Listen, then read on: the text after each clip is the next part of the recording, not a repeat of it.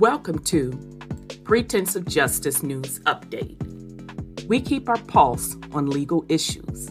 We are compassionate, informative, and driven. We advocate justice for all. We are Pretense of Justice. Let the justice begin. Welcome to the Pretense of Justice Update. Let's get into today's update. Today's update comes from the Washington Post, and it features our very own Dr. Carmen Johnson. Court watchers, with Fiona Apple's help, are fighting to keep virtual access beyond the pandemic. Before the pandemic shut down courthouses across Maryland, Carmen Johnson was one of the only members of the Court Watch PG to sit in on bail bond hearings every day of the week. Johnson, 55, would drive to the Prince George County Courthouse, slide into the hard benches of the courtroom 261, and take notes for hours as dozens of people cycled through. Her job, usually alone, was to bear witness to try to hold the court accountable. Then in March 2020, the coronavirus pushed courts in Maryland online, a decision by the judiciary that kept the public safe while ensuring its constitutional right to court access. With that increased accessibility came an influx of hundreds of new Court Watch PG volunteers who could suddenly help observe proceedings through remote video or their phones across the region and nation. Law students, high schoolers, retirees, and even Grammy-winning musician Fiona Apple.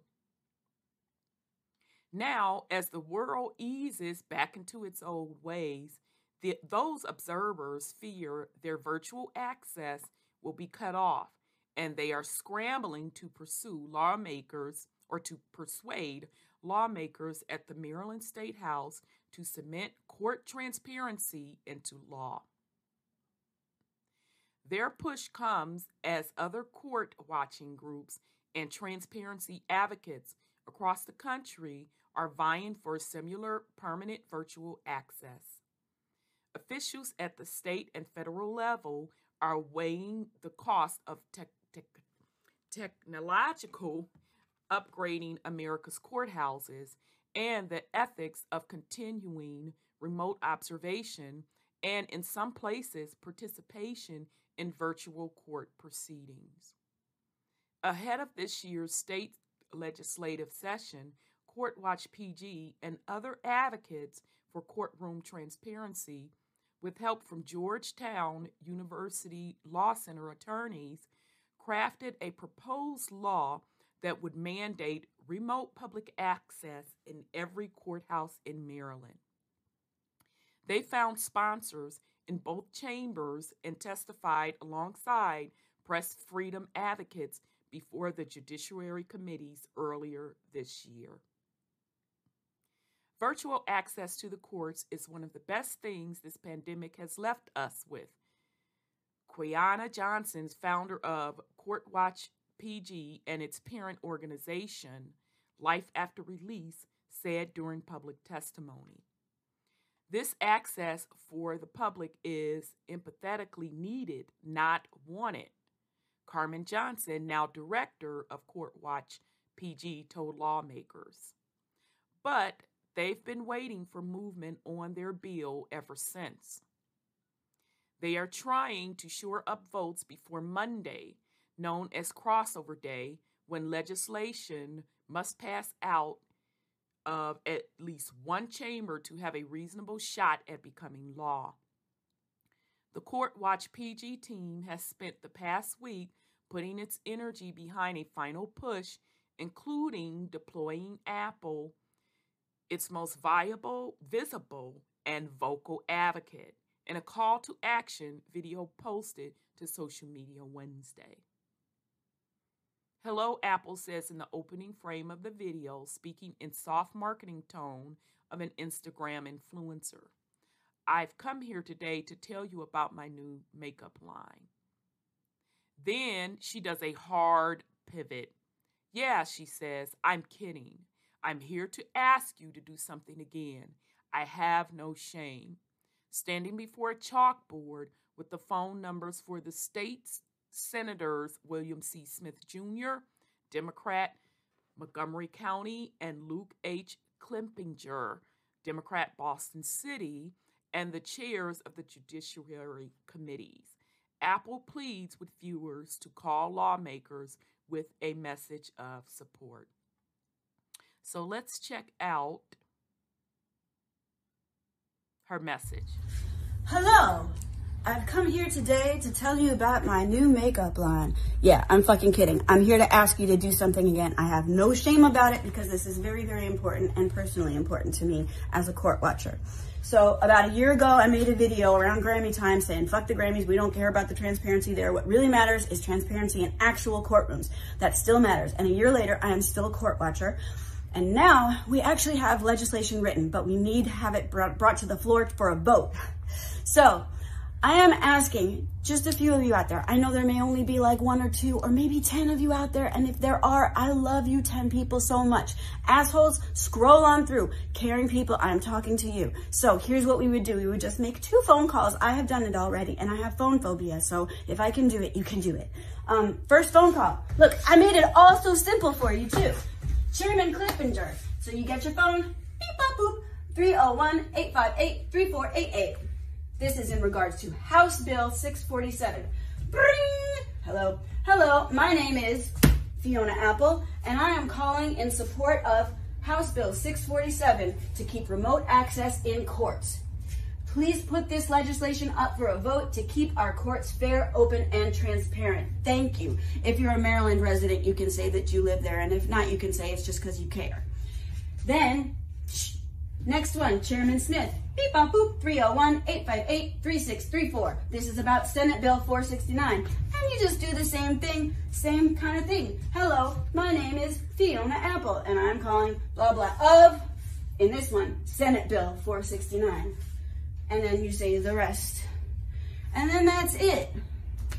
And that's all I have to ask of you right now. And yeah, please do it. I love you.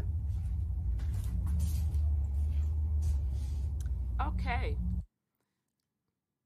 Apple, who lives in California, began court watching in Prince George County after she and other celebrities participated in the Gasping for Justice campaign in 2020 to support a lawsuit filed by incarcerated people trying to improve conditions at the county jail during a coronavirus outbreak. During the Grammys last year, Apple recorded a different social media video in which she acknowledged the concerns about voting transparency for the awards, then went on to say the more important conversation was around transparency in the courts. That still matters, she said in her video this week. A year later, I am still a court watcher. And now we actually have legislation written, but we need it to be brought to the floor for a vote. In a more recent video, Apple admits she has a phone calling phobia, but even she made calls to Smith and Klimpinger. That's all I have to say of you right now, she concludes. Please do it. I love you. Apple's video, coupled with other grassroots mobilization efforts, might be pushing the remote access bill back into the spotlight. David Moon, Democrat, Montgomery County, vice chairman of Judiciary Committee and the sponsor of the bill in the House of Delegates, said the attention from advocates has renewed discussion among his fellow lawmakers. Civil rights organizations and the State Public Defender's Office have sent in letters of endorsement for courtroom transparency. On Thursday night, House Judiciary Committee received a voicemail from Jamie Lee Curtis. Okay. So they're just going through, this is Jamie Lee Curtis giving support to the bill on Twitter. Throughout the pandemic, Moon said government at all levels had adapted at the legislature, city councils, school boards, and courts. Continuing that increased access, he said, is a matter of convenience and customer service these days.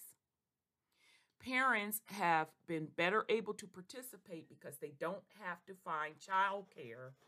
People without access to a car have been able to support a loved one in court without spending hours and money on public transportation. Those with disabilities or mobility challenges have been empowered to be a part of the process from the safety of their home.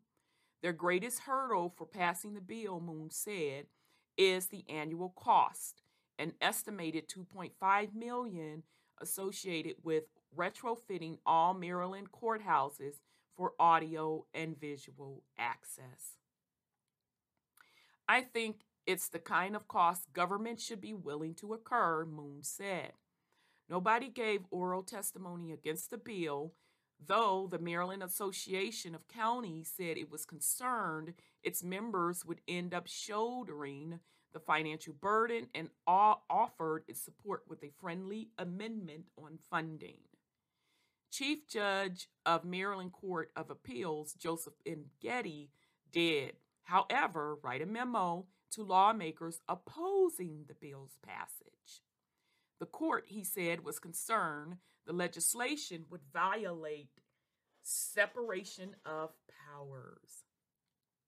Getty also highlighted the technological cost and concern that the bill, which grants remote access only to proceedings already deemed public by the court, does not clearly outline what authority judges have to close a hearing at their discretion. The bill empowers any attorney, defendant, or party to ask a judge to restrict access to any proceeding for safety or for privacy reasons. In response to questions from the Washington Post about its own plan for the future of remote access, a spokesperson for the judiciary said Getty recently created a joint subcommittee on post-pandemic judicial operations, a group tasked with determining which innovations, technology, and changes will be implemented moving forward. Right now, each courthouse in the state has discretion over its own remote access policies, creating inconsistencies that advocates say is detrimental to both the public and court participants. The judiciary has the power to grant permanent virtual access to the public in all Maryland courtrooms without the legislature's involvement. There are many ways to the same result, Moon said. The bill is trying to guarantee that result. Clippinger and Smith did not respond to an interview request from the Post. Any argument against this is just basically saying, we don't want you to see what is happening in your name, said Greg McKelvey, the campaign specialist from advocacy organization Zealous, which has helped Court Watch PG with its efforts. Our last remaining vestige of this idea that you need to be in person to view what is happening in your name is courtrooms. During their public testimony, Court Watch PG volunteers outlined the tangible benefit their remote access has brought to court proceedings in Prince George in the past 2 years. Josh Rosenberg, a college student at the University of Virginia in Charlottesville, said he started court watching as a high school student and has been able to continue because of virtual access, witnessing hundreds of bond hearings in Prince George without ever stepping foot in the courthouse. The volunteers, Rosenberg said, have written more than 250 accountability letters to prosecutors, judges, lawmakers, and jail officials. We have a judiciary in many, many states, not just here in Maryland, but all over the country, that fail in this Department of Transparency, accountability, and the egregious acts they commit to communities, usually of color, every day. Edwin Whitehead, Assistant Director of Court Watch PG, said during testimony. For some of the court watchers, that transparency is personal. Carmen Johnson, who is formerly incarcerated and believes she was wrongly convicted, told lawmakers that when she went to trial in 2015, her courtroom was empty. Injustice, she said, only happens in empty courtrooms. So this article, again, is from the Washington Post. It is titled, Court Watchers, with Fiona Apple's help, are fighting to keep virtual access beyond the pandemic. So giving a great shout out and great work to Quiona Johnson and our very own Dr. Carmen Johnson for their great work and advocacy. It is much appreciated. And so that is the update for Pretense of Justice. I thank you all for listening. And if you are not subscribed to us, I highly encourage you to subscribe, like, and share. And this month is the launch of Dr. Carmen Johnson's book that she is documenting and giving an account of her experience with the justice system as she suffered injustice, and it is called Pretense of Justice. So she will be launching that book, her book, on her experience this month. You can still order copies. I will include a link in the description of this video. I am wishing everyone well on this Wednesday. Thank you for listening to Pretense of Justice. Peace and love.